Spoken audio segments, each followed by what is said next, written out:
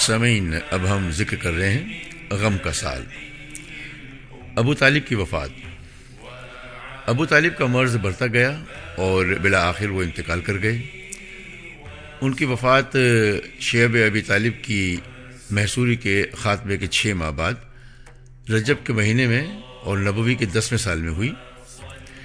ایک قول یہ بھی ہے کہ انہوں نے حضرت خدیجہ رضی اللہ عنہا کی وفات سے صرف 3 دن پہلے ماہ رمضان میں وفات پائی۔ صحیح بخاری میں حضرت مسیب رضی اللہ تعالی عنہ سے مروی ہے کہ جب ابو طالب کی وفات کا وقت آیا تو نبی اکرم صلی اللہ علیہ وسلم ان کے پاس تشریف لے گئے۔ وہاں ابو جہل بھی موجود تھا۔ آپ صلی اللہ علیہ وسلم نے فرمایا، چچا جان، آپ لا الہ الا اللہ کہہ دیجئے، بس ایک کلمہ جس کے ذریعے میں اللہ کے پاس آپ کے لیے حجت پیش کر سکوں گا۔ ابو جہل اور عبداللہ بن امیہ نے کہا، ابو طالب، کیا عبد المطلب کی ملت سے رخ پھیر لوگے؟ پھر یہ دونوں برابر ان سے بات کرتے رہے، یہاں تک کہ آخری بات جو ابو طالب نے لوگوں سے کہی تھی وہ یہ تھی کہ عبد المطلب کی ملت پر نبی اکرم صلی اللہ علیہ وسلم نے فرمایا، میں جب تک آپ سے روک نہ دیا جاؤں آپ کے لیے دعائے مغفرت کرتا رہوں گا۔ اس پر یہ آیات نازل ہوئیں۔ آیات کا ترجمہ ہے، نبی صلی اللہ علیہ وسلم اور اہل ایمان کے لیے درست نہیں کہ مشرکین کے لیے دعائے مغفرت کریں، اگرچہ وہ قرابت دار ہی کیوں نہ ہوں، جبکہ ان پر واضح ہو چکا ہے کہ وہ لوگ جہنمی ہیں۔ اور یہ آیت بھی نازل ہوئی، آپ جسے پسند کریں ہدایت نہیں دے سکتے۔ یہاں یہ بتانے کی ضرورت نہیں کہ ابو طالب نے نبی اکرم صلی اللہ علیہ وسلم کی کس قدر حمایت اور حفاظت کی تھی۔ وہ در حقیقت مکے کے بڑوں اور احمقوں کے حملوں سے اسلامی دعوت کے بچاؤ کے لیے ایک قلعہ تھے، لیکن وہ بذات خود اپنے بزرگ آباء و اجداد کی ملت پر قائم رہے، اس لیے مکمل کامیابی نہ پا سکے۔ چنانچہ صحیح بخاری میں حضرت عباس بن عبد المطلب رضی اللہ عنہ سے مروی ہے کہ انہوں نے نبی اکرم صلی اللہ علیہ وسلم سے دریافت کیا، آپ صلی اللہ علیہ وسلم اپنے چچا کے کیا کام آ سکے، کیونکہ وہ آپ کی حفاظت کرتے تھے اور آپ کے لیے دوسروں پر بگڑتے اور ان سے لڑائی مول لیتے تھے۔ آپ صلی اللہ علیہ وسلم نے فرمایا، وہ جہنم کی ایک چچلی جگہ میں ہیں، اور اگر میں نہ ہوتا تو وہ جہنم کے سب سے گہرے کھڈ میں ہوتے۔ ابو سعید خدری رضی اللہ عنہ کا بیان ہے کہ ایک بار نبی اکرم صلی اللہ علیہ وسلم کے پاس آپ کے چچا کا تذکرہ ہوا تو آپ نے فرمایا، ممکن ہے قیامت کے دن انہیں میری شفاعت فائدہ پہنچا دے اور انہیں جہنم کی ایک کم گہری جگہ میں رکھ دیا جائے گا، آگ صرف ان کے دونوں ٹخنوں تک پہنچ سکے۔ حضرت خدیجہ رضی اللہ تعالی عنہا جوار رحمت میں، جناب ابو طالب کی وفات کے 2 ماہ بعد یا صرف 3 دن بعد حضرت ام المومنین خدیجۃ الکبریٰ رضی اللہ عنہا بھی رحلت فرما گئیں۔ ان کی وفات نبوت کے 10ویں سال ماہ رمضان میں ہوئی۔ اس وقت وہ 65 برس کی تھیں اور رسول اللہ صلی اللہ علیہ وسلم اپنی عمر کے 50ویں منزل میں تھے۔ حضرت خدیجہ رضی اللہ عنہا رسول اللہ صلی اللہ علیہ وسلم کے لیے اللہ تعالیٰ کی بڑی گرانہ قدر نعمت تھی۔ وہ 1/4 صدی آپ صلی اللہ علیہ وسلم کی رفاقت میں رہیں، اور اس دوران رنج و قلق کا وقت آتا تو آپ صلی اللہ علیہ وسلم کے لیے تڑپ اٹھتی، سنگین اور مشکل ترین حالات میں آپ کو قوت پہنچاتی، تبلیغ رسالت میں آپ کی مدد کرتی، اور اس سے تلخ ترین جہاد کی سختیوں میں آپ کی شریک کار رہتی۔ اور اپنی جان و مال سے آپ صلی اللہ علیہ وسلم کی خیر خواہی و غم گساری کرتی۔ رسول اللہ صلی اللہ علیہ وسلم کا ارشاد ہے،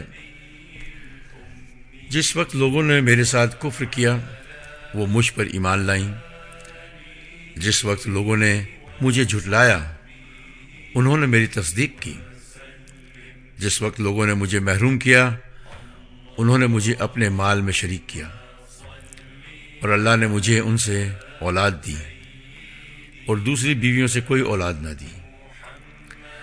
صحیح بخاری میں ابو ہریرہ رضی اللہ تعالیٰ عنہ سے مروی ہے کہ حضرت جبرائیل علیہ السلام نبی اکرم صلی اللہ علیہ وسلم کے پاس تشریف لائے اور فرمایا، اے اللہ کے رسول، یہ خدیجہ تشریف لا رہی ہیں، ان کے پاس ایک برتن ہے جس میں سالن یا کھانا یا کوئی مشروب ہے، جو وہ آپ کے پاس آ پہنچیں تو آپ انہیں ان کے رب کی طرف سے سلام کہیں اور جنت میں موتی کے ایک محل کی بشارت دیں جس میں نہ شور و شغب ہوگا نہ درماندگی و تکان، غم ہی غم۔ یہ دونوں الم انگیز حادثے صرف چند دنوں کے دوران پیش آئے جس سے نبی اکرم صلی اللہ علیہ وسلم کے دل میں غم و الم کے احساسات موجزن ہو گئے، اور اس کے بعد قوم کی طرف سے بھی مصائب کا تورمان بن گیا، کیونکہ ابو طالب کی وفات کے بعد ان کی جسارت بڑھ گئی اور وہ کھل کر آپ صلی اللہ علیہ وسلم کو اذیت اور تکلیف پہنچانے لگی۔ اس کیفیت نے آپ صلی اللہ علیہ وسلم کے غم و الم میں اور اضافہ کر دیا۔ آپ صلی اللہ علیہ وسلم نے ان سے مایوس ہو کر طائف کی راہ لی کہ ممکن ہے وہاں لوگ آپ کی دعوت قبول کر لیں، آپ صلی اللہ علیہ وسلم کو پناہ دے دیں اور آپ کے قوم کے خلاف آپ کی مدد کریں، لیکن وہاں نہ کوئی پناہ دندہ ملا نہ مددگار، بلکہ الٹے انہوں نے سخت اذیت پہنچائی اور ایسی بدسلوکی کی کہ خود آپ کی قوم نے ویسی بدسلوکی نہ کی تھی۔ تفصیل ہم ابھی بیان کر رہے ہیں۔ یہاں اس بات کا آدھا بے محل نہ ہوگا کہ اہل مکہ نے جس طرح نبی اکرم صلی اللہ علیہ وسلم کے خلاف ظلم و جور کا بازار گرم کر رکھا تھا، اسی طرح وہ آپ صلی اللہ علیہ وسلم کے رفقا کے خلاف بھی ستم رانائی کا سلسلہ جاری رکھے ہوئے تھے۔ چنانچہ آپ صلی اللہ علیہ وسلم کے ہمدم و ہمراز ابو بکر صدیق رضی اللہ تعالیٰ عنہ مکہ چھوڑنے پر مجبور ہو گئے اور حبشہ کے ارادے سے تن بتقدیر نکل پڑے، لیکن بر کے غماد پہنچے تو ابن دغنہ سے ملاقات ہوئی اور وہ اپنی پناہ میں آپ کو مکہ واپس لے آیا۔ ابن اسحاق کا بیان ہے کہ جب ابو طالب انتقال کر گئے تو قریش نے رسول اللہ صلی اللہ علیہ وسلم کو ایسی اذیت پہنچائی کہ ابو طالب کی زندگی میں کبھی اس کی آرزو بھی نہ کر سکے تھے، حتیٰ کہ قریش کے ایک احمق نے سامنے آ کر آپ کے سر پر مٹی ڈال دی۔ آپ اسی حالت میں گھر تشریف لائے، مٹی آپ کے سر پر پڑی ہوئی تھی اور آپ کی ایک صاحبزادی نے اٹھ کر مٹی دھوئی۔ وہ دھوتے ہوئے روتی جا رہی تھی اور رسول اللہ صلی اللہ علیہ وسلم انہیں تسلی دیتے ہوئے فرما رہے تھے، بیٹی رو نہیں، اللہ تمہارے ابا کی حفاظت کرے گا۔ اس دوران آپ صلی اللہ علیہ وسلم یہ بھی فرماتے جا رہے تھے کہ قریش نے میرے ساتھ کوئی ایسی بدسلوکی نہ کی جو مجھے ناگوار گزری ہو، یہاں تک کہ ابو طالب کا انتقال ہو گیا۔ اسی طرح کے پے در پہ آلام و مصائب کی بنا پر رسول اللہ صلی اللہ علیہ وسلم نے اس سال کا نام عام الحزن یعنی غم کا سال رکھ دیا، اور یہ سال اسی نام سے تاریخ میں مشہور ہو گیا۔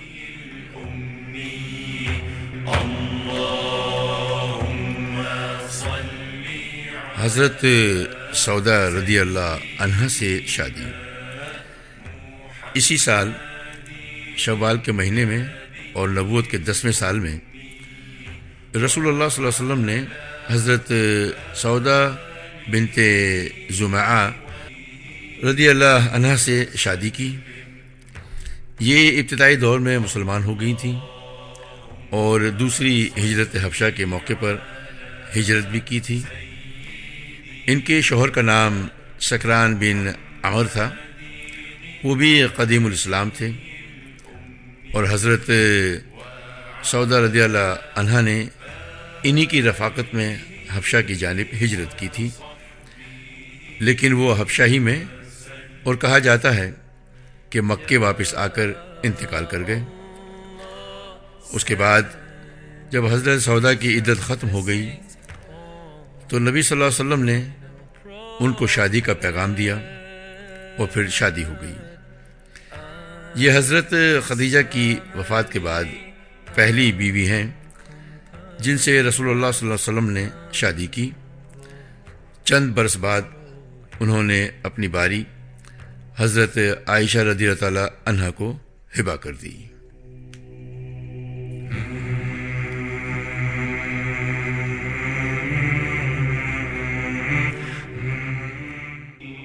اب ذکر ہو رہا ہے ابتدائی مسلمانوں کا صبر و ثبات اور اس کے اسباب و عوامل۔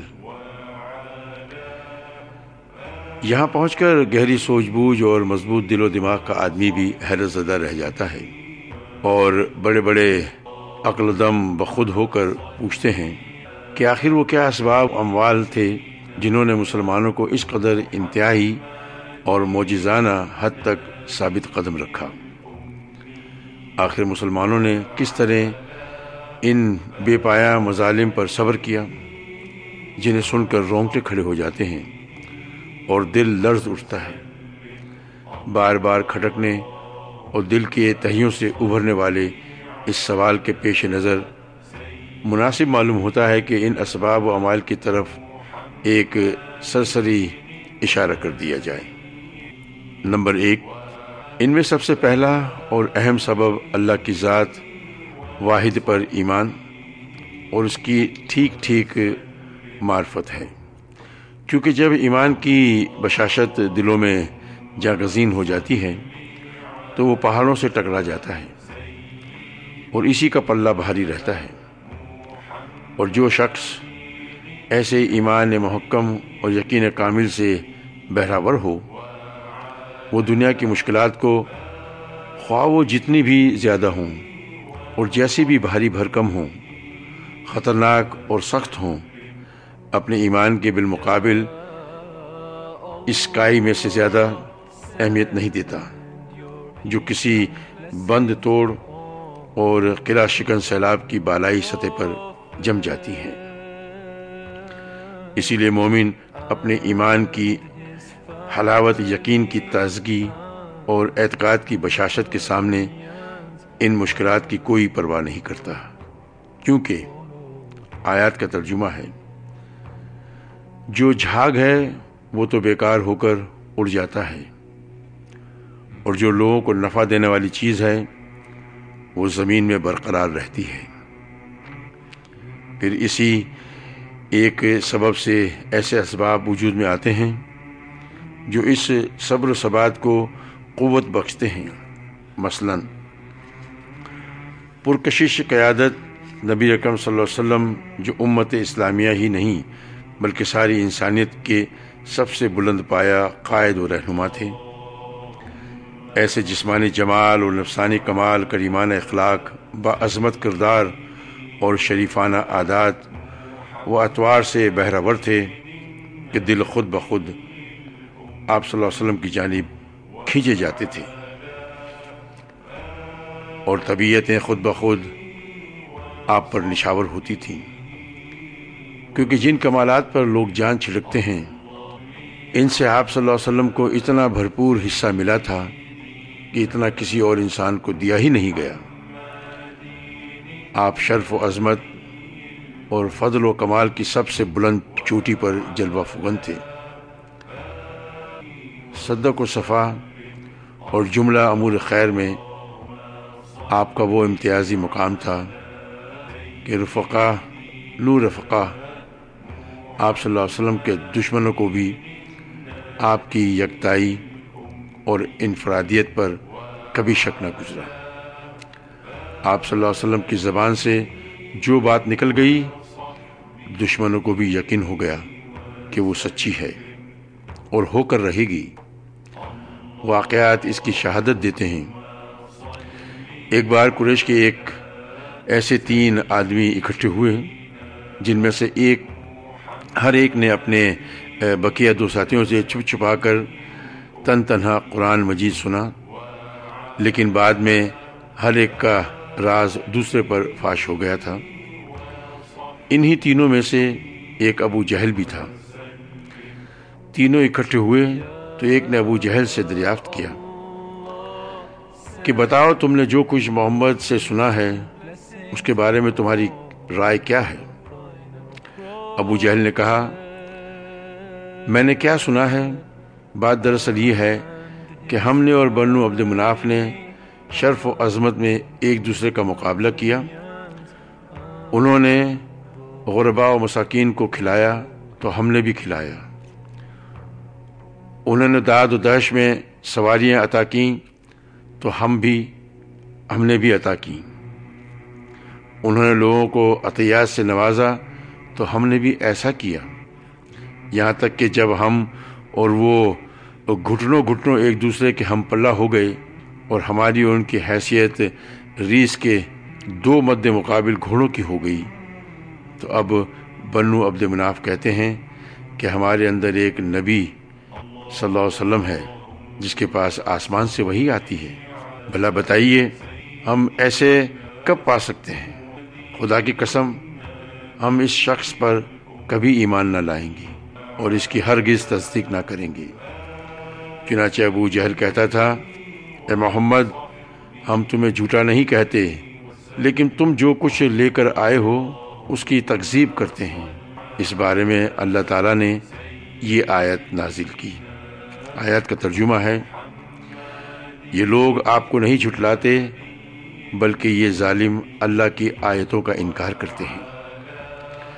اس واقعے کی تفصیل گزر چکی ہے کہ ایک روز کفار نے نبی اکرم صلی اللہ علیہ وسلم کو 3 بار لعن طعن کی اور تیسری دفعہ آپ نے فرمایا کہ اے قریش کی جماعت، میں تمہارے پاس ذبح کا حکم لے کر آیا ہوں۔ تو یہ بات ان پر اس طرح اثر کر گئی کہ جو شخص عداوت میں سب سے بڑھ کر تھا وہ بھی بہتر سے بہتر جو جملہ پا سکتا تھا اس کے ذریعے آپ صلی اللہ علیہ وسلم کو راضی کرنے کی کوشش میں لگ گیا۔ اسی طرح اس کی بھی تفصیل گزر چکی ہے کہ جب حالت سجدہ میں آپ پر اوجھری ڈالی گئی اور آپ نے سر اٹھانے کے بعد اس حرکت کرنے والے پر بد دعا کی تو ان کی ہنسی ہوا ہو گئی اور ان کے اندر غرم و قلق کی لہر دوڑ گئی۔ انہیں یقین ہو گیا کہ اب ہم بچ نہیں سکتے۔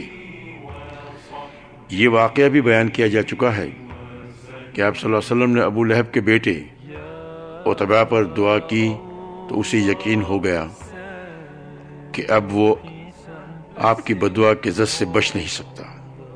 چنانچہ اس نے ملک شام کے سفر میں شیر کو دیکھتے ہی کہا، واللہ محمد نے مکہ میں رہتے ہوئے مجھے قتل کر دیا۔ ابی بن خلف کا واقعہ ہے کہ وہ بار بار آپ کو قتل کی دھمکیاں دیا کرتا تھا۔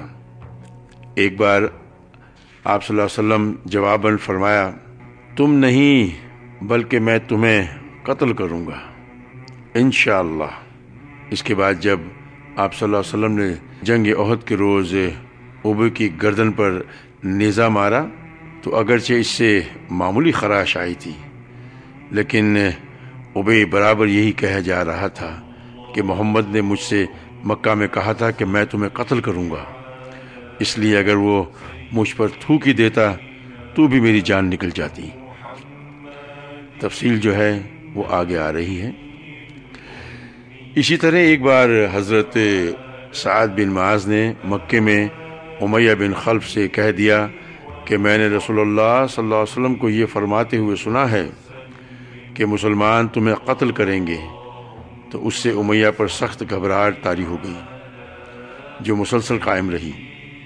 چنانچہ اس نے عہد کر لیا کہ وہ مکے سے باہر ہی نہ نکلے گا، اور جب جنگ بدر کے موقع پر مجبور ہو کر نکلا تو اس نے مکے کا سب سے تیز رو اونٹ خریدا تاکہ خطرے کی علامت ظاہر ہوتے ہی چمپت ہو جائے۔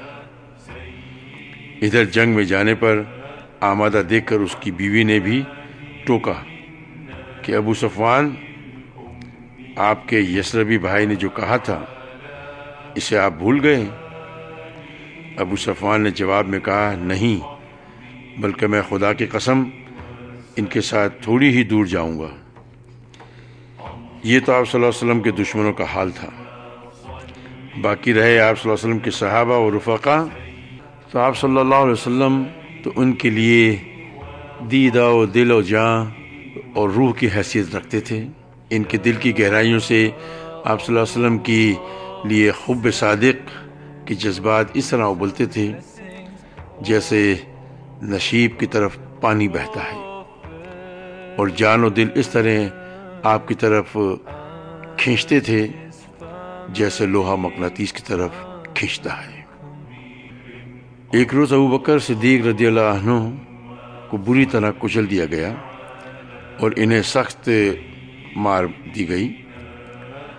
عتبہ بن ربیعہ ان کے قریب آ کر انہیں دو پیوند لگے ہوئے جوتوں سے مارنے لگا۔ چہرے کو خصوصیت سے نشانہ بنایا، پھر پیٹ پر چڑھ گیا۔ کیفیت یہ تھی کہ چہرے اور ناک کا پتہ نہیں چل رہا تھا۔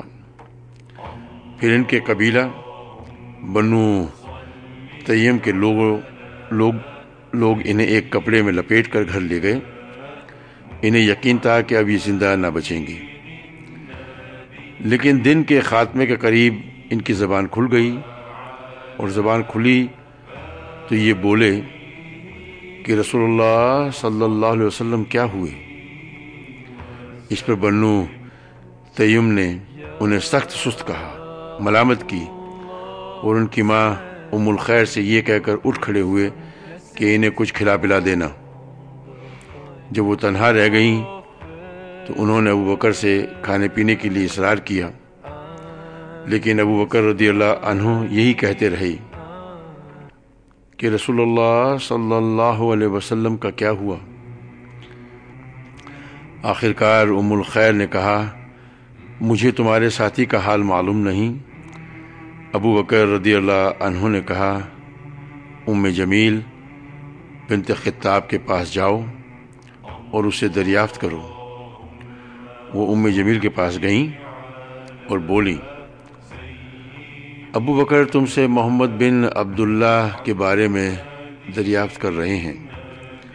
ام جمیل نے کہا، میں نہ ابوبکر کو جانتی ہوں نہ محمد بن عبداللہ صلی اللہ علیہ وسلم کو، البتہ اگر تم چاہو تو میں تمہارے ساتھ تمہارے صاحبزادے کے پاس چل سکتی ہوں۔ ام الخیر نے کہا، بہتر ہے۔ اس کے بعد ام جمیل ان کے ہمراہ آئیں۔ دیکھا تو ابوبکر انتہائی خستہ حال پڑے تھے۔ پھر قریب ہوئیں تو چیخ پڑیں اور کہنے لگیں، جس قوم نے آپ کی یہ درگت بنائی ہے وہ یقیناً بدقماش اور کافر قوم ہے۔ مجھے امید ہے کہ اللہ آپ کا بدلہ ان سے لے کر رہے گا۔ ابوبکر نے پوچھا، رسول اللہ صلی اللہ علیہ وسلم کیا ہوئے؟ انہوں نے کہا، یہ آپ کی ماں سن رہی ہیں؟ کہا، کوئی بات نہیں۔ بولی، آپ صحیح سالم ہیں؟ پوچھا، کہاں ہیں؟ کہا، ابن ارقم کے گھر میں ہیں۔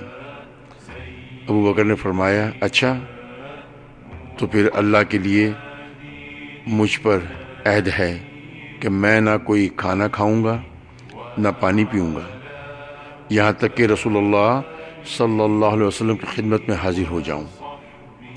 اس کے بعد ام الخیر اور ام جمیل رکی رہیں۔ جب آمد و رفت بند ہو گئی اور سناٹا چھا گیا تو یہ دونوں ابو بکر کو لے کر نکلیں۔ وہ ان پر ٹیک لگائے ہوئے تھے اور اس طرح انہوں نے ابو بکر کو رسول اللہ صلی اللہ علیہ وسلم کی خدمت میں پہنچا دیا۔ محبت اور جاں سپاری کے کچھ اور بھی نادر واقعات ہم موقع بہ موقع آپ کو بتلاتے رہیں گے، خصوصاً جنگ احد کے موقع پر اور حضرت خبیب رضی اللہ عنہ کے حالات کے ضمن میں۔ نمبر 3، احساس ذمہ داری۔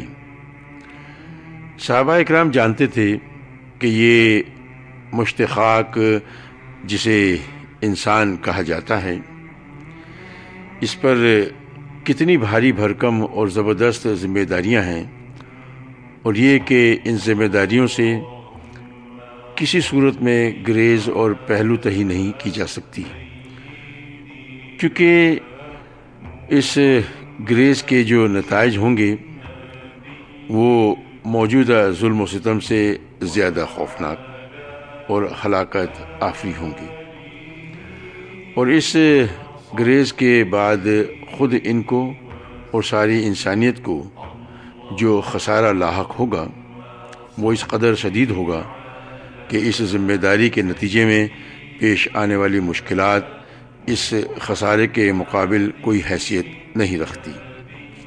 نمبر 4، آخرت پر ایمان۔ جو مذکورہ احساس ذمہ داری کی تقویت کا باعث تھا، صحابہ اکرام اس بات پر غیر متزلزل یقین رکھتے تھے کہ انہیں رب العالمین کے سامنے کھڑے ہونا ہے، پھر ان کے چھوٹے بڑے اور معمولی و غیر معمولی ہر طرح کے اعمال کا حساب لیا جائے گا۔ اس کے بعد یا تو نعمتوں بھری دائمی جنت ہوگی یا عذاب سے بھڑکتی ہوئی جہنم۔ اس یقین کا نتیجہ یہ تھا کہ صحابہ اکرام اپنی زندگی امید و وہیم کی حالت میں گزارتے تھے، یعنی اپنے پروردگار کی رحمت کی امید رکھتے تھے اور اس کے عذاب کا خوف بھی، اور ان کی کیفیت وہی رہتی تھی جو اس آیت میں بیان کی گئی ہے۔ آیات کا ترجمہ ہے، جو کچھ کرتے ہیں دل کے اس خوف کے ساتھ کرتے ہیں کہ انہیں اپنے رب کے پاس پلٹ کر جانا ہے۔ انہیں اس کا بھی یقین تھا کہ دنیا اپنی ساری نعمتوں اور مصیبتوں سمیت آخرت کے مقابل مچھر کے ایک پر کے برابر بھی نہیں، اور یہ یقین اتنا پختہ تھا کہ اس کے سامنے دنیا کی ساری مشکلات اور تلخیاں ہیچ تھیں، اس لیے وہ ان مشکلات اور تلخیوں کو کوئی حیثیت نہیں دیتے تھے۔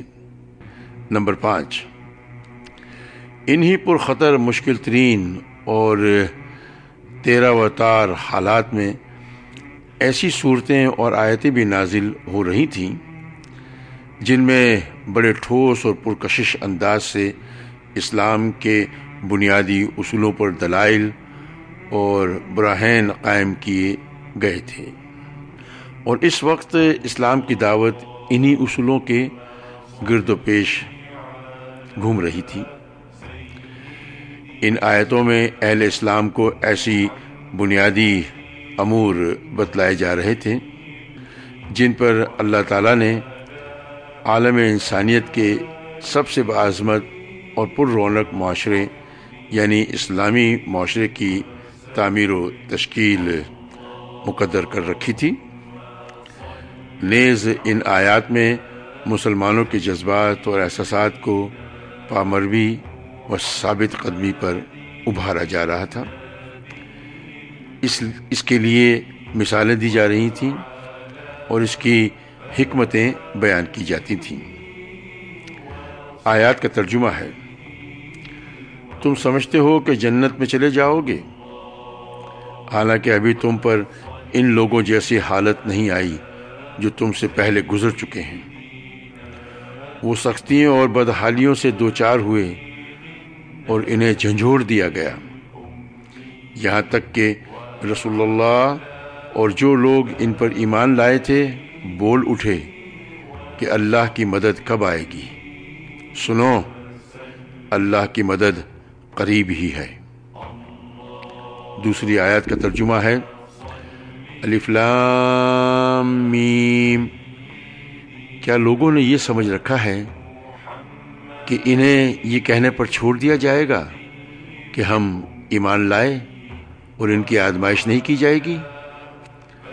حالانکہ ان سے پہلے جو لوگ تھے ہم نے ان کی آزمائش کی، لہٰذا ان کے بارے میں بھی اللہ یہ ضرور معلوم کرے گا کہ کن لوگوں نے سچ کہا، اور یہ بھی ضرور معلوم کرے گا کہ کون لوگ جھوٹے ہیں۔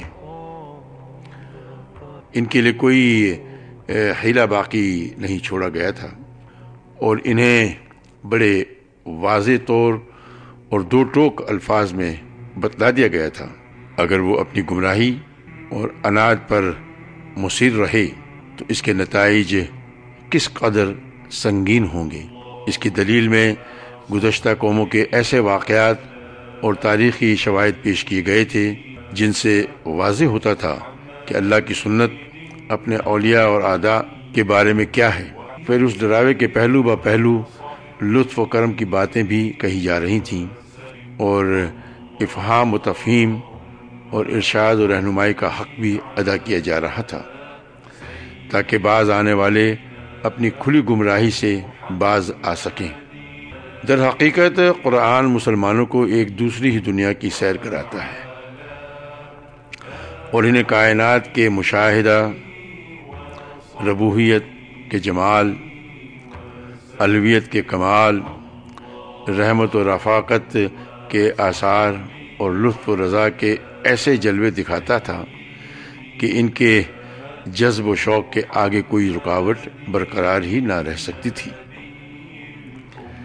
پھر انہی آیات کی طے میں مسلمانوں سے ایسے ایسے خطاب بھی ہوتے تھے جن میں پروردگار کی طرف سے رحمت و رضوان اور دائمی نعمتوں سے بھری ہوئی جنت کی بشارت ہوتی تھی، اور ظالم و سرکش دشمنوں اور کافروں کے ان حالات کی تصویر کشی ہوتی تھی کہ وہ رب العالمین کی عدالت میں فیصلے کے لیے کھڑے کیے جائیں گے، ان کی بھلائیاں اور نیکیاں ضبط کر لی جائیں گی، اور انہیں چہروں کے بل گھسیٹ کر یہ کہتے ہوئے جہنم میں پھینک دیا جائے گا کہ لو جہنم کا لطف اٹھاؤ۔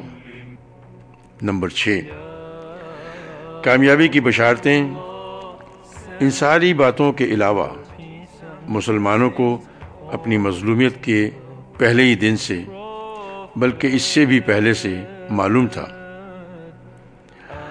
کہ اسلام قبول کرنے کے معنی یہ نہیں ہے کہ دائمی مصائب اور ہلاکت خیز یا مول لے لیں گی، بلکہ اسلامی دعوت روز اول سے جاہلیت، جہلہ اور اس کے ظالمانہ نظام کے خاتمے کے عزائم رکھتی ہے، اور اس دعوت کا ایک اہم نشانہ یہ بھی ہے کہ وہ روح زمین پر اپنا اثر و نفوذ پھیلائے اور دنیا کے سیاسی موقف پر اس طرح غالب آ جائے کہ انسانی جمعیت اور اقوام عالم کو اللہ کی مرضی کی طرف لے جا سکے، اور انہیں بندوں کی بندگی سے نکال کر اللہ کی بندگی میں داخل کر سکے۔ قرآن مجید میں یہ بشارتیں کبھی اشارتاً اور کبھی صراحتاً نازل ہوتی تھیں۔ چنانچہ ایک طرف حالات یہ تھے کہ مسلمانوں پر پوری روئے زمین اپنی ساری وسعتوں کے باوجود تنگ بنی ہوئی تھی، اور ایسا لگتا تھا کہ اب وہ پنپ نہ سکیں گے، بلکہ ان کا مکمل صفایا کر دیا جائے گا۔ مگر دوسری طرف انہی حوصلہ شکن حالات میں ایسی آیات کا نزول بھی ہو رہا تھا جن میں پچھلے انبیاء کے واقعات اور ان کی قوم کی تکذیب و کفر کی تفصیلات مذکور ہوتی تھیں، اور ان آیات میں ان کا جو نقشہ کھینچا جاتا تھا وہ بعینہ وہی ہوتا تھا جو مکے کے مسلمانوں اور کافروں کے مابین و درپیش تھا۔ اس کے بعد یہ بھی بتایا جاتا تھا کہ ان حالات کے نتیجے میں کس طرح کافروں اور ظالموں کو ہلاک کیا گیا اور اللہ کے نیک بندوں کو روئے زمین کا وارث بنایا گیا۔ اس طرح ان آیات میں واضح اشارہ ہوتا تھا کہ آگے چل کر اہل مکہ ناکام و نامراد رہیں گے اور مسلمان اور ان کی اسلامی دعوت کامیابی سے ہمکنار ہوگی۔ پھر انہی حالات و ایام میں بعض ایسی بھی آیتیں نازل ہو جاتی تھیں جن میں صراحت کے ساتھ اہل ایمان کے غلبے کی بشارت موجود ہوتی تھی۔ مثلا اللہ تعالیٰ کا ارشاد ہے، آیات کا ترجمہ ہے، اپنے فرستادہ بندوں کے لیے ہمارا پہلے ہی یہ فیصلہ ہو چکا ہے، ان کی ضرور مدد کی جائے گی اور یقیناً ہمارا ہی لشکر غالب رہے گا۔ بس اے نبی صلی اللہ علیہ وسلم، ایک وقت تک کے لیے تم ان سے رخ پھیر لو اور انہیں دیکھتے رہو، ان قریب یہ خود بھی دیکھ لیں گے۔ کیا یہ ہمارے عذاب کے لیے جلدی مچا رہے ہیں؟ تو جب وہ ان کے صحن میں اتر پڑے گا تو ڈرائے گئے لوگوں کی صبح بری ہو جائے گی۔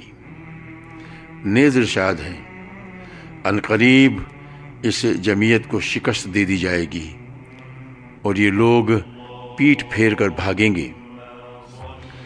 یہ جتھوں میں سے ایک معمولی سا جتھا ہے جسے یہیں شکست دی جائے گی۔ مہاجرین حبشہ کے بارے میں ارشاد ہوا،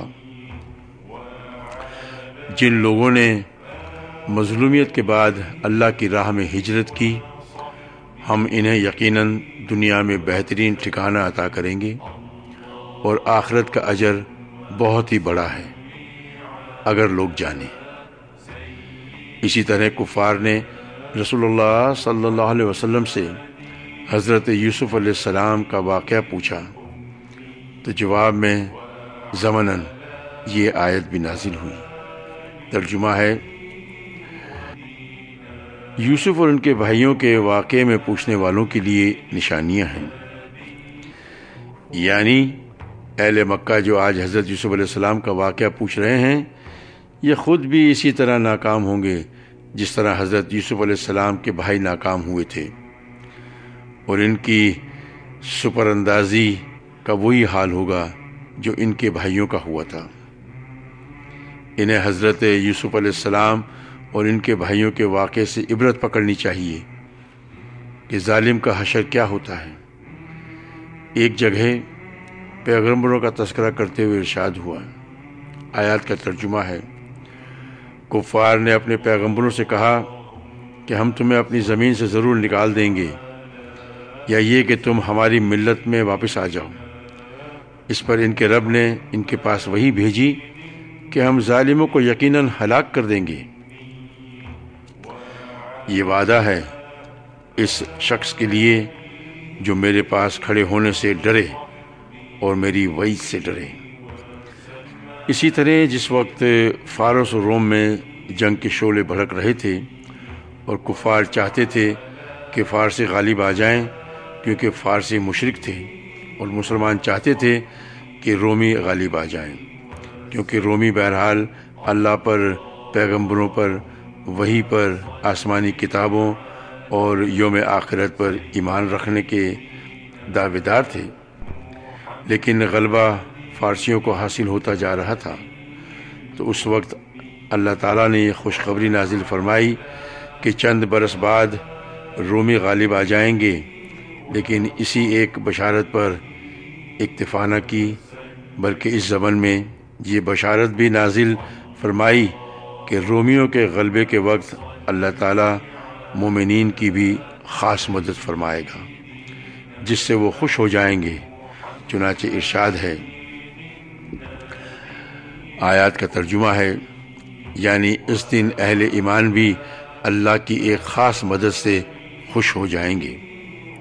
اور آگے چل کر اللہ کی یہ مدد جنگ بدر کے اندر حاصل ہونے والی عظیم کامیابی اور فتح کی شکل میں نازل ہوئی۔ قرآن کے علاوہ خود رسول اللہ صلی اللہ علیہ وسلم بھی مسلمانوں کو وقتاً فوقتاً اسی طرح کی خوشخبری سنایا کرتے تھے۔ چنانچہ موسم حج میں آپ عکاظہ، مجنہ اور ذوالمجاز کے بازاروں میں لوگوں کے اندر تبلیغ اور رسالت کے لیے تشریف لے جاتے تو صرف جنت ہی کی بشارت نہیں دیتے تھے، بلکہ دو ٹوک لفظوں میں اس کا بھی اعلان فرماتے تھے، لوگوں لا الہ الا اللہ کہو، کامیاب رہو گے اور اس کی بدولت عرب کے بادشاہ بن جاؤ گے، اور اگر اس کی وجہ سے عجم بھی تمہارے زرنگی آ جائے گا، پھر جب تم وفات پاؤ گے تو جنت کے اندر بادشاہ رہو گے۔ یہ واقعہ پچھلے صفحات میں یعنی پچھلے پروگرام میں گزر چکا ہے کہ جب عتبہ بن ربیعہ نے آپ صلی اللہ علیہ وسلم کو متاع دنیا کی پیش کر کے سودے بازی کرنی چاہی اور آپ صلی اللہ علیہ وسلم نے جواب میں حامیم تنزیل السجدہ کی آیات پڑھ کر سنائیں تو عتبہ کو یہ توقع بند گئی کہ انجام کار آپ غالب رہیں گے۔ اسی طرح ابو طالب کے پاس آنے والے قریش کے آخری وفد سے آپ صلی اللہ علیہ وسلم کی جو گفتگو ہوئی تھی، اس کی بھی تفصیلات جو ہے وہ ہم پہلے بیان کر چکے ہیں۔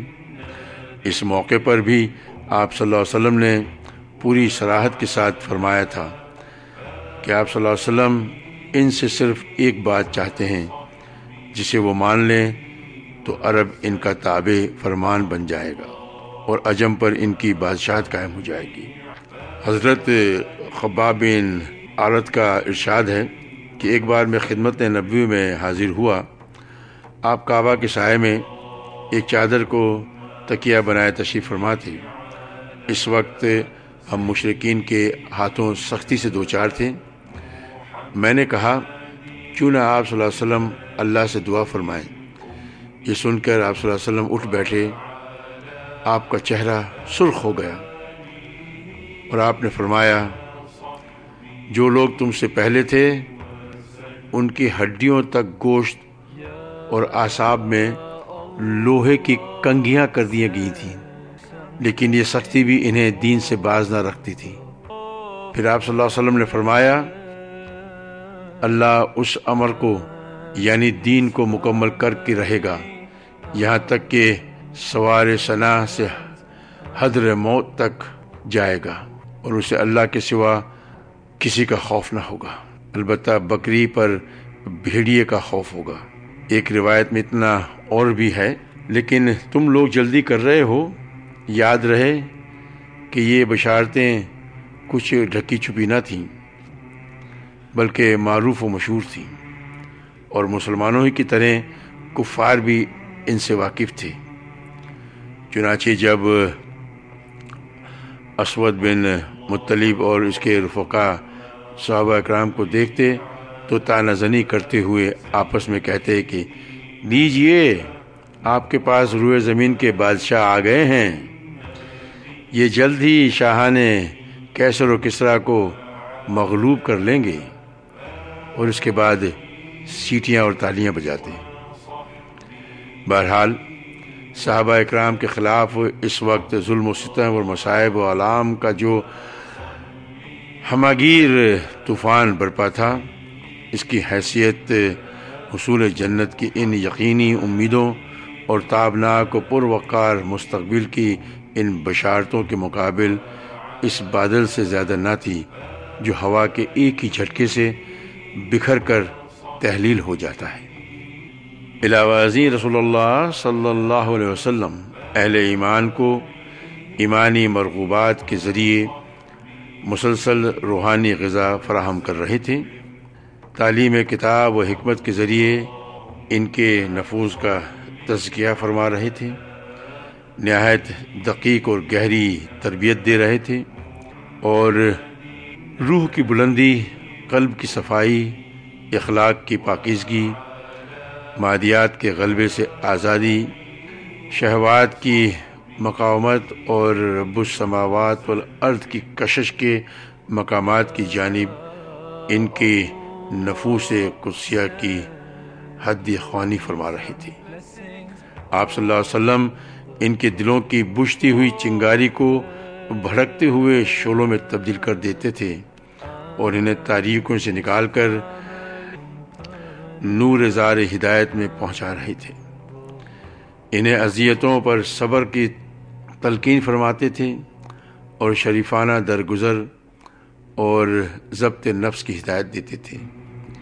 اس کا نتیجہ یہ تھا کہ ان کی دینی پختگی فزوں تر ہوتی گئی اور وہ شہوات سے کنارہ کشی، رضائے الہی کی راہ میں جاں سپاری، جنت کے شوق، علم کی حرز، دین کی سمجھ، نفس کے محاسبے، جذبات کو دبانے، رجحانات کو موڑنے اور صبر و سکون اور عز و وقار کی پابندی کرنے میں انسانیت کا نادرہ روزگار نمونہ بن گئے۔